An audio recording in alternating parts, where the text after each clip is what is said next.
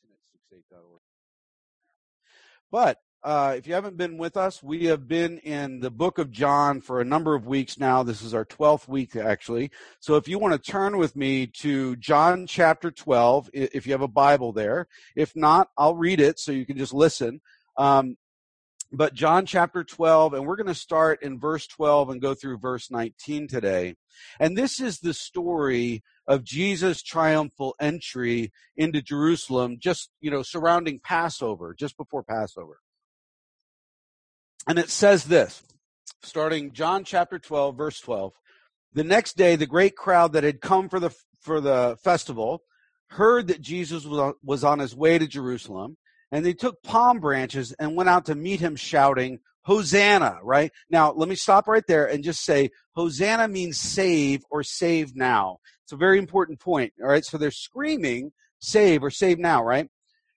And then it continues, blessed is he who comes in the name of the Lord, right? Blessed is the King of Israel, right? Jesus found a young donkey and he sat on it. And as it is written, do not be afraid, daughter Zion. See, your king is coming, seated on a donkey's colt. And at first, his disciples did not understand all this. Now, I want you to think, just a second, I want you guys to think about all the sermons we've heard through John and what Jesus has said to them leading up to this, right? And listen to verses 16, just listen to verse 16. At first, his disciples did not understand all this.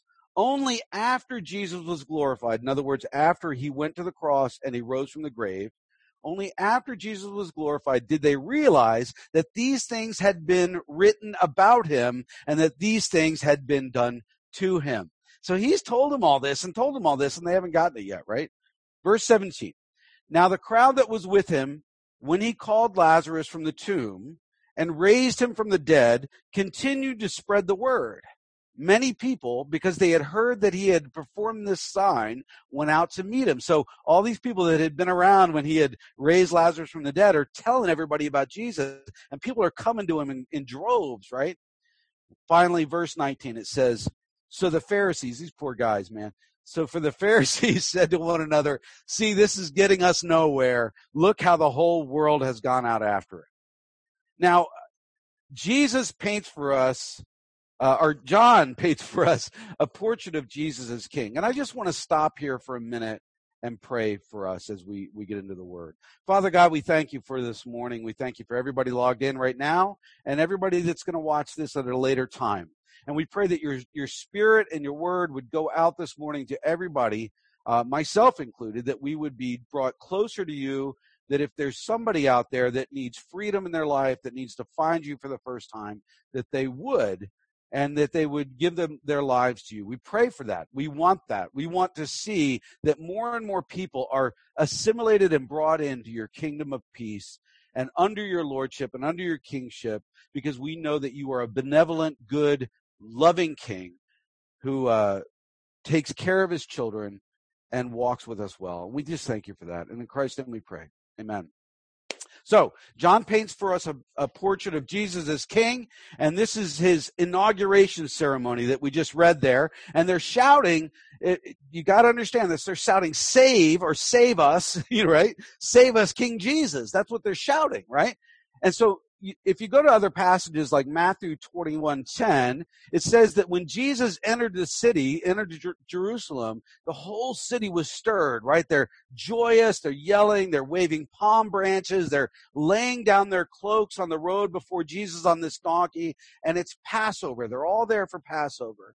And Jesus has healed people up to this point, fed thousands with leftovers from somebody's lunch bag, right? He's challenged the leadership, he's honored women, he's doted on kids, he's driven out demons, right? He's brought hope, to people. He's raised Lazarus from the dead. And so everybody's thinking he must be the Messiah. He must be that person that's been prophesied for, eons before this, that he's come, he's the Messiah. So they wave palm fronds and they shout and they think he's going to overthrow Rome. That's their expectation, that he'll come and he'll overthrow Rome, right? So they're sitting there thinking, show some respect, genuflect, get down on one knee, for your King Jesus, the Messiah. And it's a great day for Israel. It really is. It's a great day for Israel.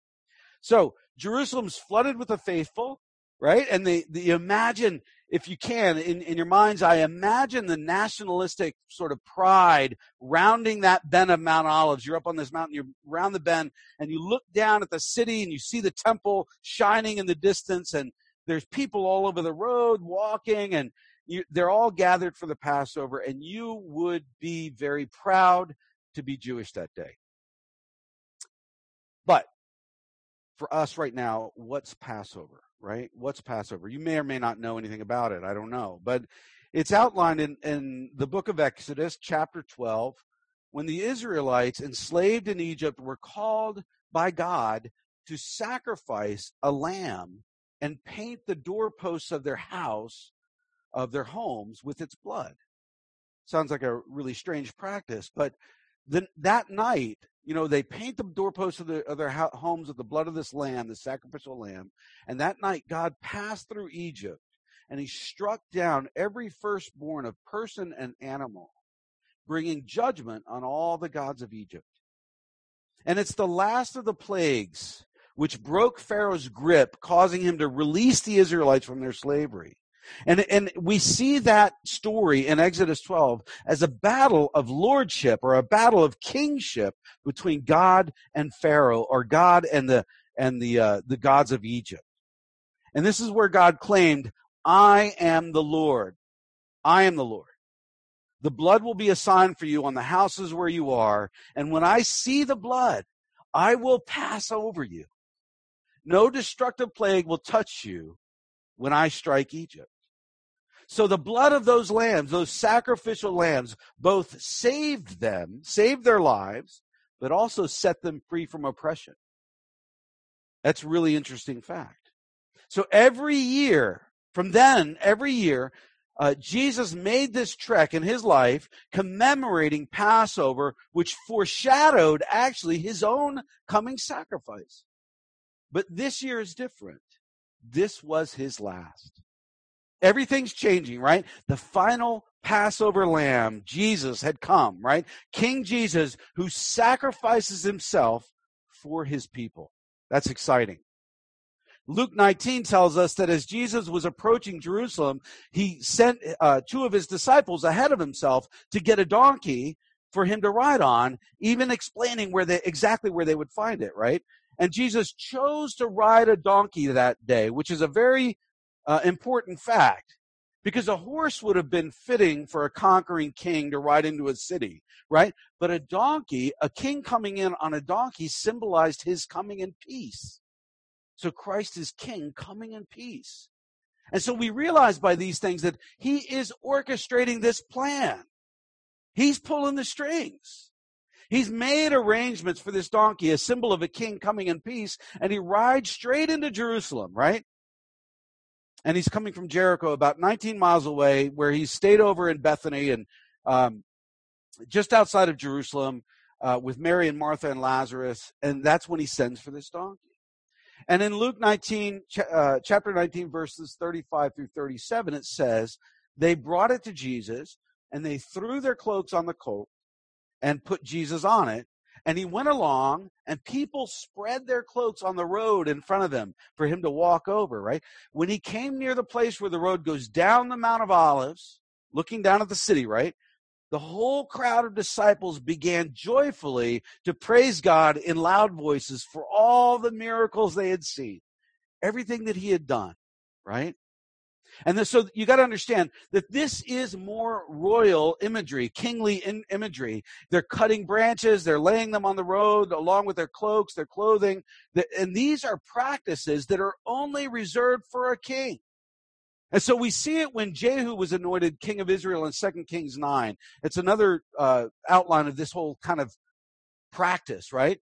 But Jesus, I want to say, by the way, that Jesus knew, from what he's told us before, all those other sermons leading up to chapter 12 here today, Jesus knew exactly what he was walking into, didn't he? He had been very clear with everybody about who he was and what would happen to him in Jerusalem during Passover. He knew what he was walking into.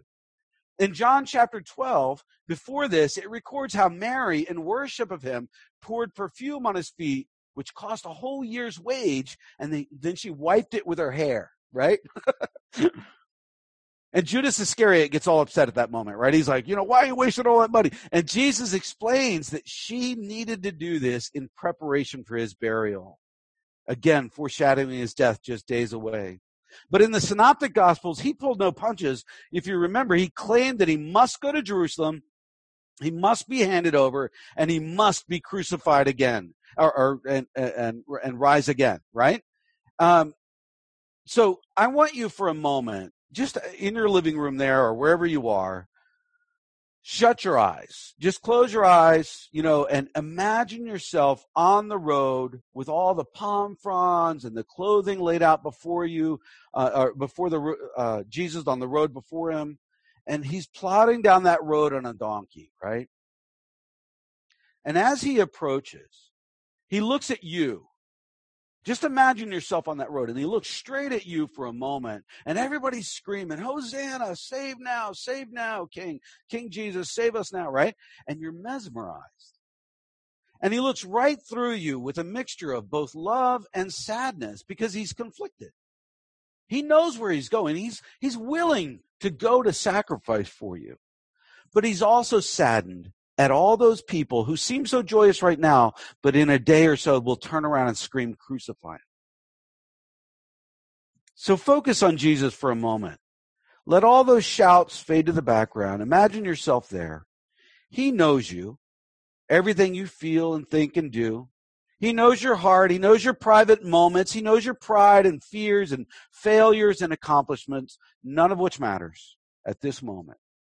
As he goes to the cross for you, your willing sacrificial lamb. And then that moment is broken by the Pharisees yelling from the crowd, Teacher, rebuke your disciples. They're all mad. The Pharisees who have plotted at this point to kill Jesus and also to kill Lazarus as well, because people are following Jesus in droves due to what he said and done, including his raising Lazarus from the dead. So if Lazarus is dead, they can say, he never raised him from the dead, but he did. And they're scared that the Roman authorities will react since everybody's treating Jesus as their king, which is, by the way, a direct challenge to Rome. So they actually plot murder, right? Now cut back to Jesus for a moment. He looks at you with a faint smile and then up to the Pharisees. And with a loud laugh, I imagine he did this with a loud laugh, he says, I tell you, if they keep quiet, the stones themselves will cry out. And at that moment, that's the moment that you realize this is the Messiah. This is your king. This is your God. And if he's your God, he's your king, then you must follow him wherever he goes. But then he stops. He's at the top of the Mount of Olives. He stops and he's looking down over the city and he starts to weep, looking out over Jerusalem. And he says, if you, even you, had only known on this day what would bring you peace, but now it is hidden from your eyes. The days will come when your enemies will build an embankment against you and encircle you and hem you in on every side, and they will dash you to the ground, you and your children within your walls, and they will not leave one stone on another because you did not recognize the time of God's coming to you. And what he's alluding to there is the future destruction of the temple in 70 AD. And you can actually go back in history and read Josephus, an old historian, a Jewish historian, who wrote about that destruction of the temple and how horrible it was.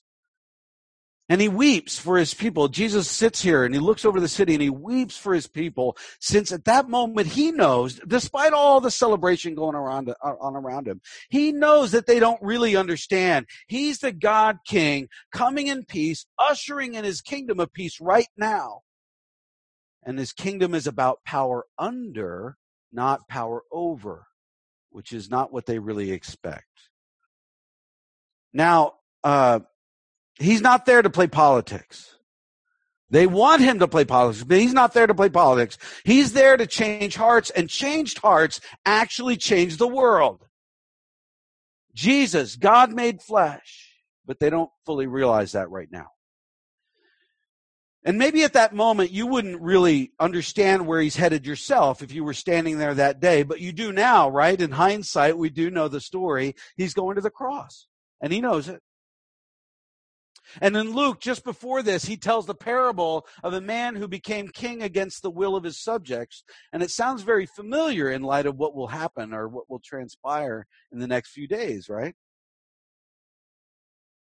These people would shout, "Hosanna, our King," today, but would turn and scream, "Crucify him," the next. And they wanted a political conqueror. That's what they wanted. They wanted a political, militaristic conqueror. Their joy from on this day, where they're screaming all this good stuff, won't last, because Jesus will refuse. He will refuse to play that role. He won't be that militaristic conqueror. He's not here to take political sides. He's here to take over the world one heart at a time as the true king of all creation. Now, I want to say that I think he knew how hard it is to follow him. And we couldn't do it without his grace and without the power of the Holy Spirit in our lives. I just don't think we could. He knew how hard it is to follow. His disciples asked him if they could be first in the kingdom of God. And he responded, "Can you drink the cup that I'm going to drink?" Obviously, they couldn't. He was the only sinless human being who could go to the cross for all of mankind. They couldn't do that, right?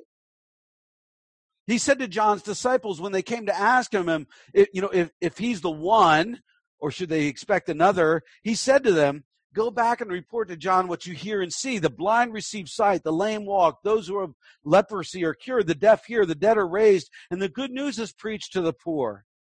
Blessed is the man who does not fall away on account of me." In his first sermon, he proclaimed anointing to preach good news to the poor. The Beatitudes start with, "Blessed are the poor, for theirs is the kingdom of God." And as he took his ministry out into the streets, many of those people followed him. For the rich and the educated, the message was quite difficult. They had a lot more to lose, right? The rich young ruler goes away because he's sad because of his great wealth. The Pharisees, we've seen their pride of intellect has blinded them to the truth. But for the poor and the oppressed, his message actually frees. And they flooded the kingdom, since the gospel values them and raises them up and enriches them and brings hope and peace to them, as we should as believers as well. But here's a danger in our modern day. Here's the danger. The danger today is to misinterpret, due to the popular temptation to preach a gospel of socioeconomic exclusion born largely out of philosophies like critical theory and intersectionality. You may not know what either one of those things are, but I'm going to explain it. First of all, critical theory says that people can be divided into two groups, those with power and those without power. And it also says that those with power always oppress the powerless, which isn't always true. We know that. Not all people in power are evil oppressors. That's just not true. The categories of oppressed and oppressor are based on group identities, right? Such as race and gender and religion, sexual orientation, income, and the list seems to go on and keep growing these days, right? And you can actually be an oppressor in one category and an oppressed in another category due to your differing identities in your life, which is called intersectionality.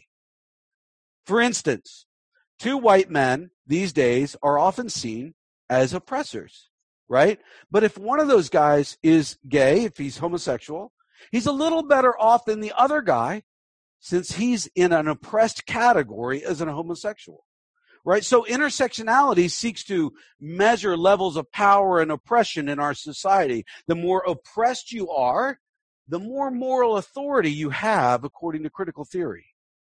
Now, there are three major conflicts between Christianity and critical theory. Firstly, critical theory claims that our value lies in these various identities.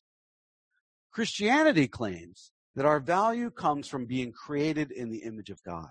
All of us. Everybody. Right?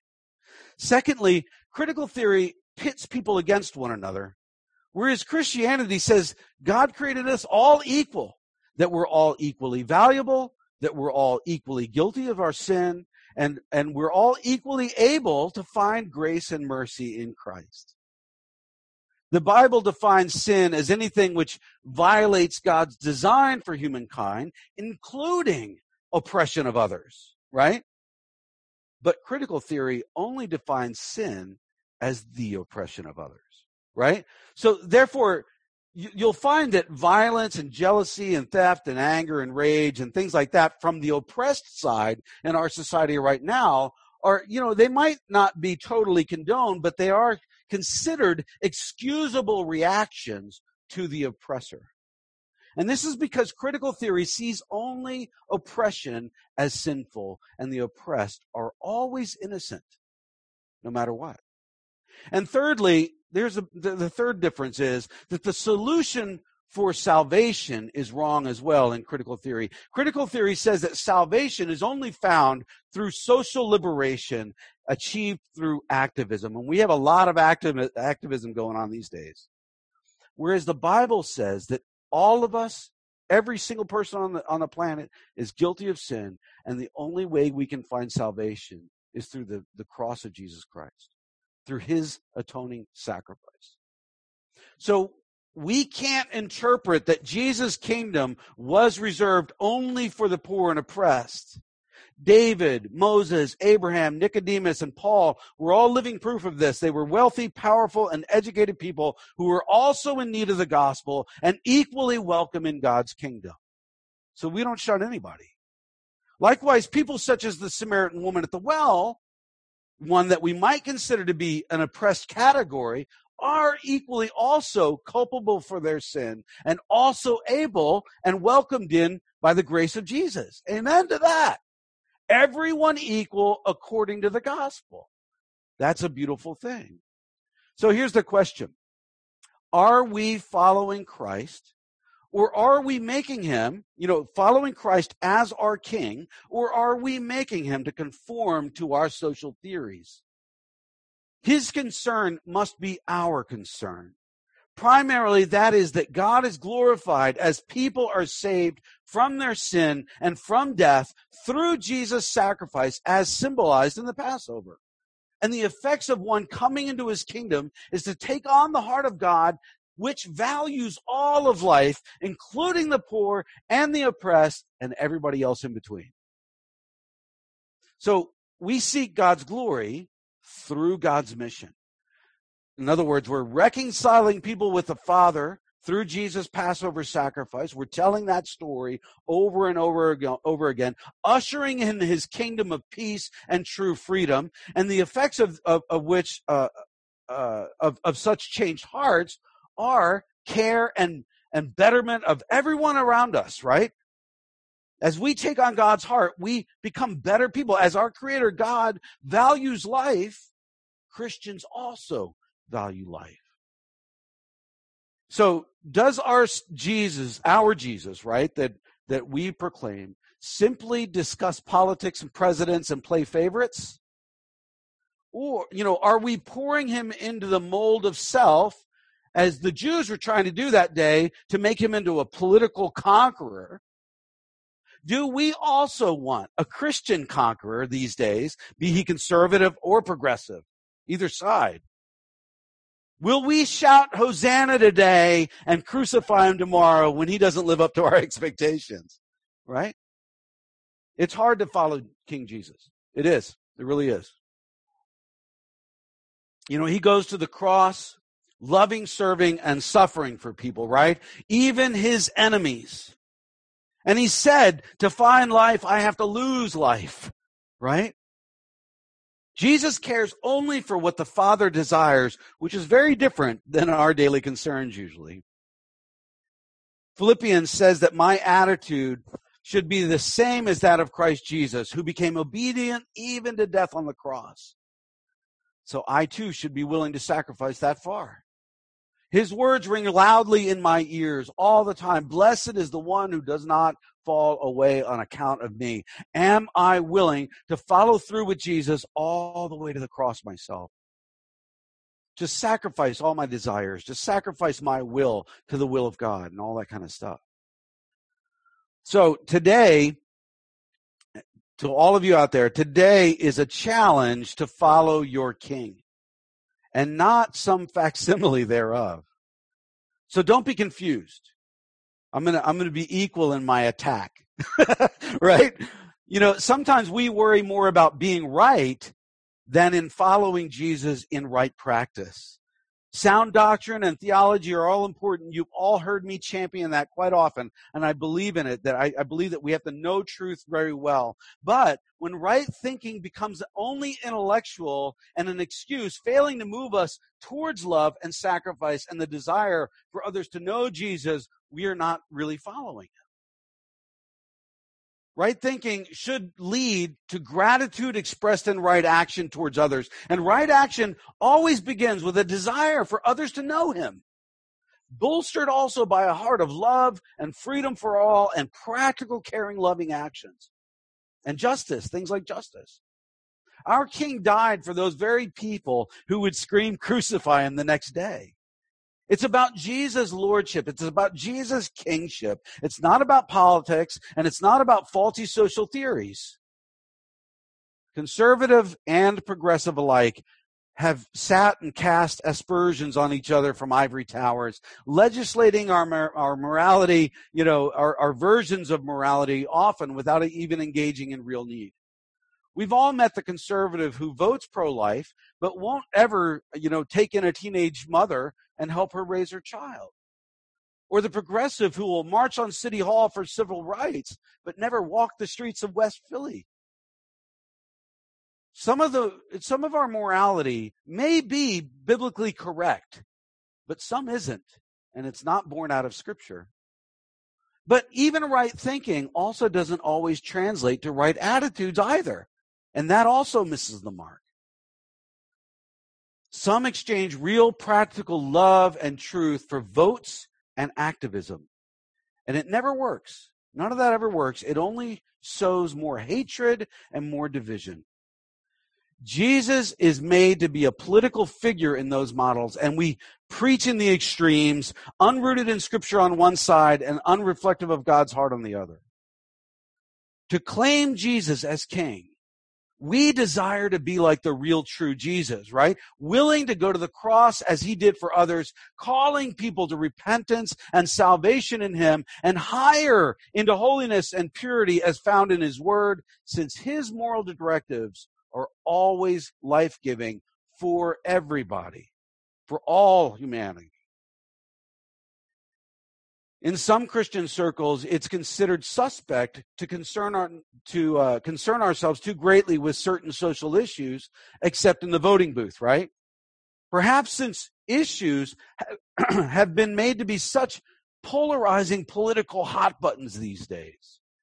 It is nothing less than satanic craftiness to pervert good causes, forcing us to take sides in order to be active in them. To be required to hate one group over here in order to do good for another group over on this side. We live under Christ's lordship. We are Christians living under Christ's lordship, called to loving truth and action as a result of that. Gratitude for his grace leads to good works, which he prepared in advance for us to do. Ephesians chapter 2, verses 1 through 10. Great passage to understand. Which always, good works always begin with sharing his gospel with somebody, sharing the good news of Jesus.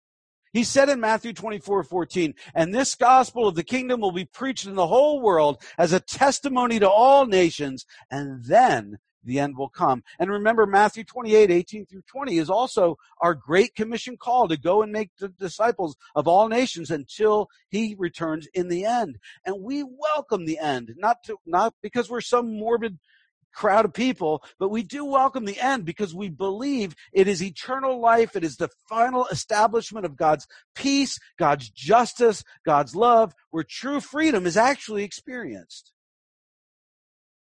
6-8 has shown itself to speak truth and love practically over the years. I really do believe that. We don't do it perfectly, but we try, right?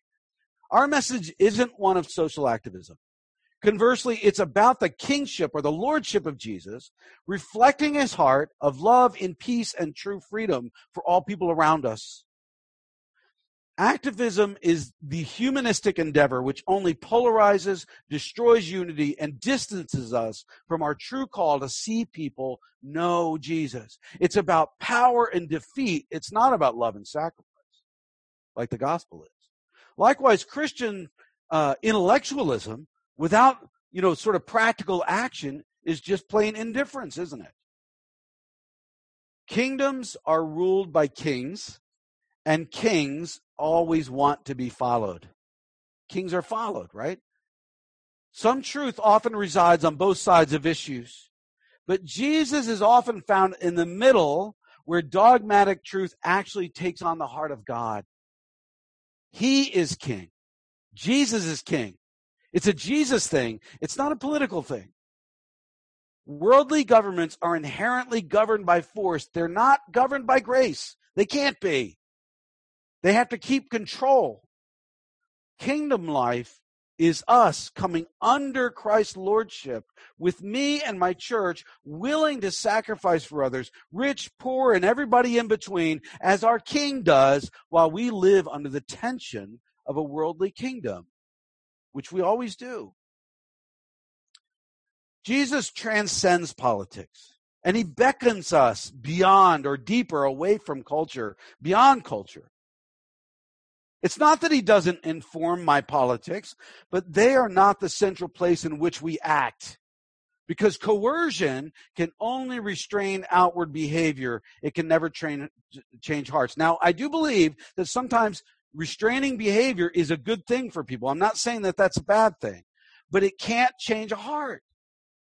But Jesus can. The gospel of Christ can. And unlike Islam, we're not called to go set up a theocracy, progressive or a conservative, right? It's a false hope for us to legislate morality in a pluralistic society and have it all worked out. People don't react well to being forced to do what I think is right. Right actions have to be born out of right hearts, not coercion. And the temptation for us as Christians today to fall in one camp or the other to control people is overwhelming. And it's destroying the church. It's ripping it apart. Now, I don't think the church can be destroyed. I think God is in control of it. But I think some people will fall away because of these arguments.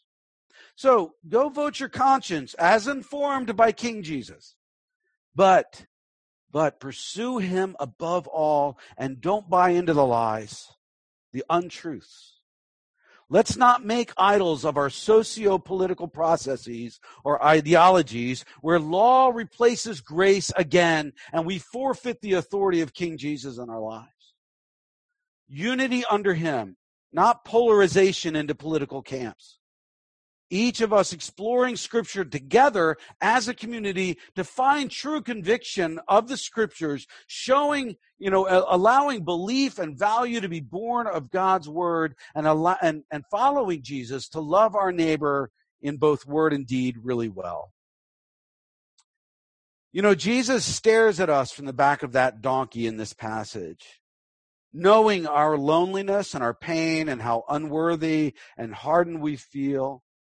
And what we've done and said and felt and think, none of which matters when you see his eyes. He goes to the cross. He pays the price for our innate sinfulness and hardness.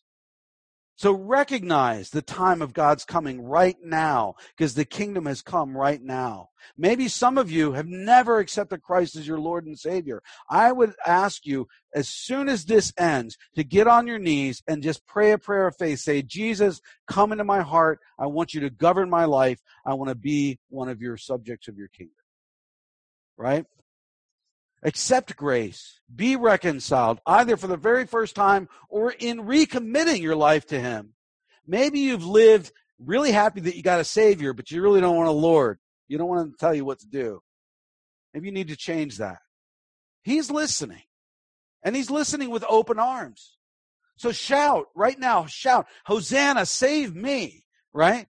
Follow your King.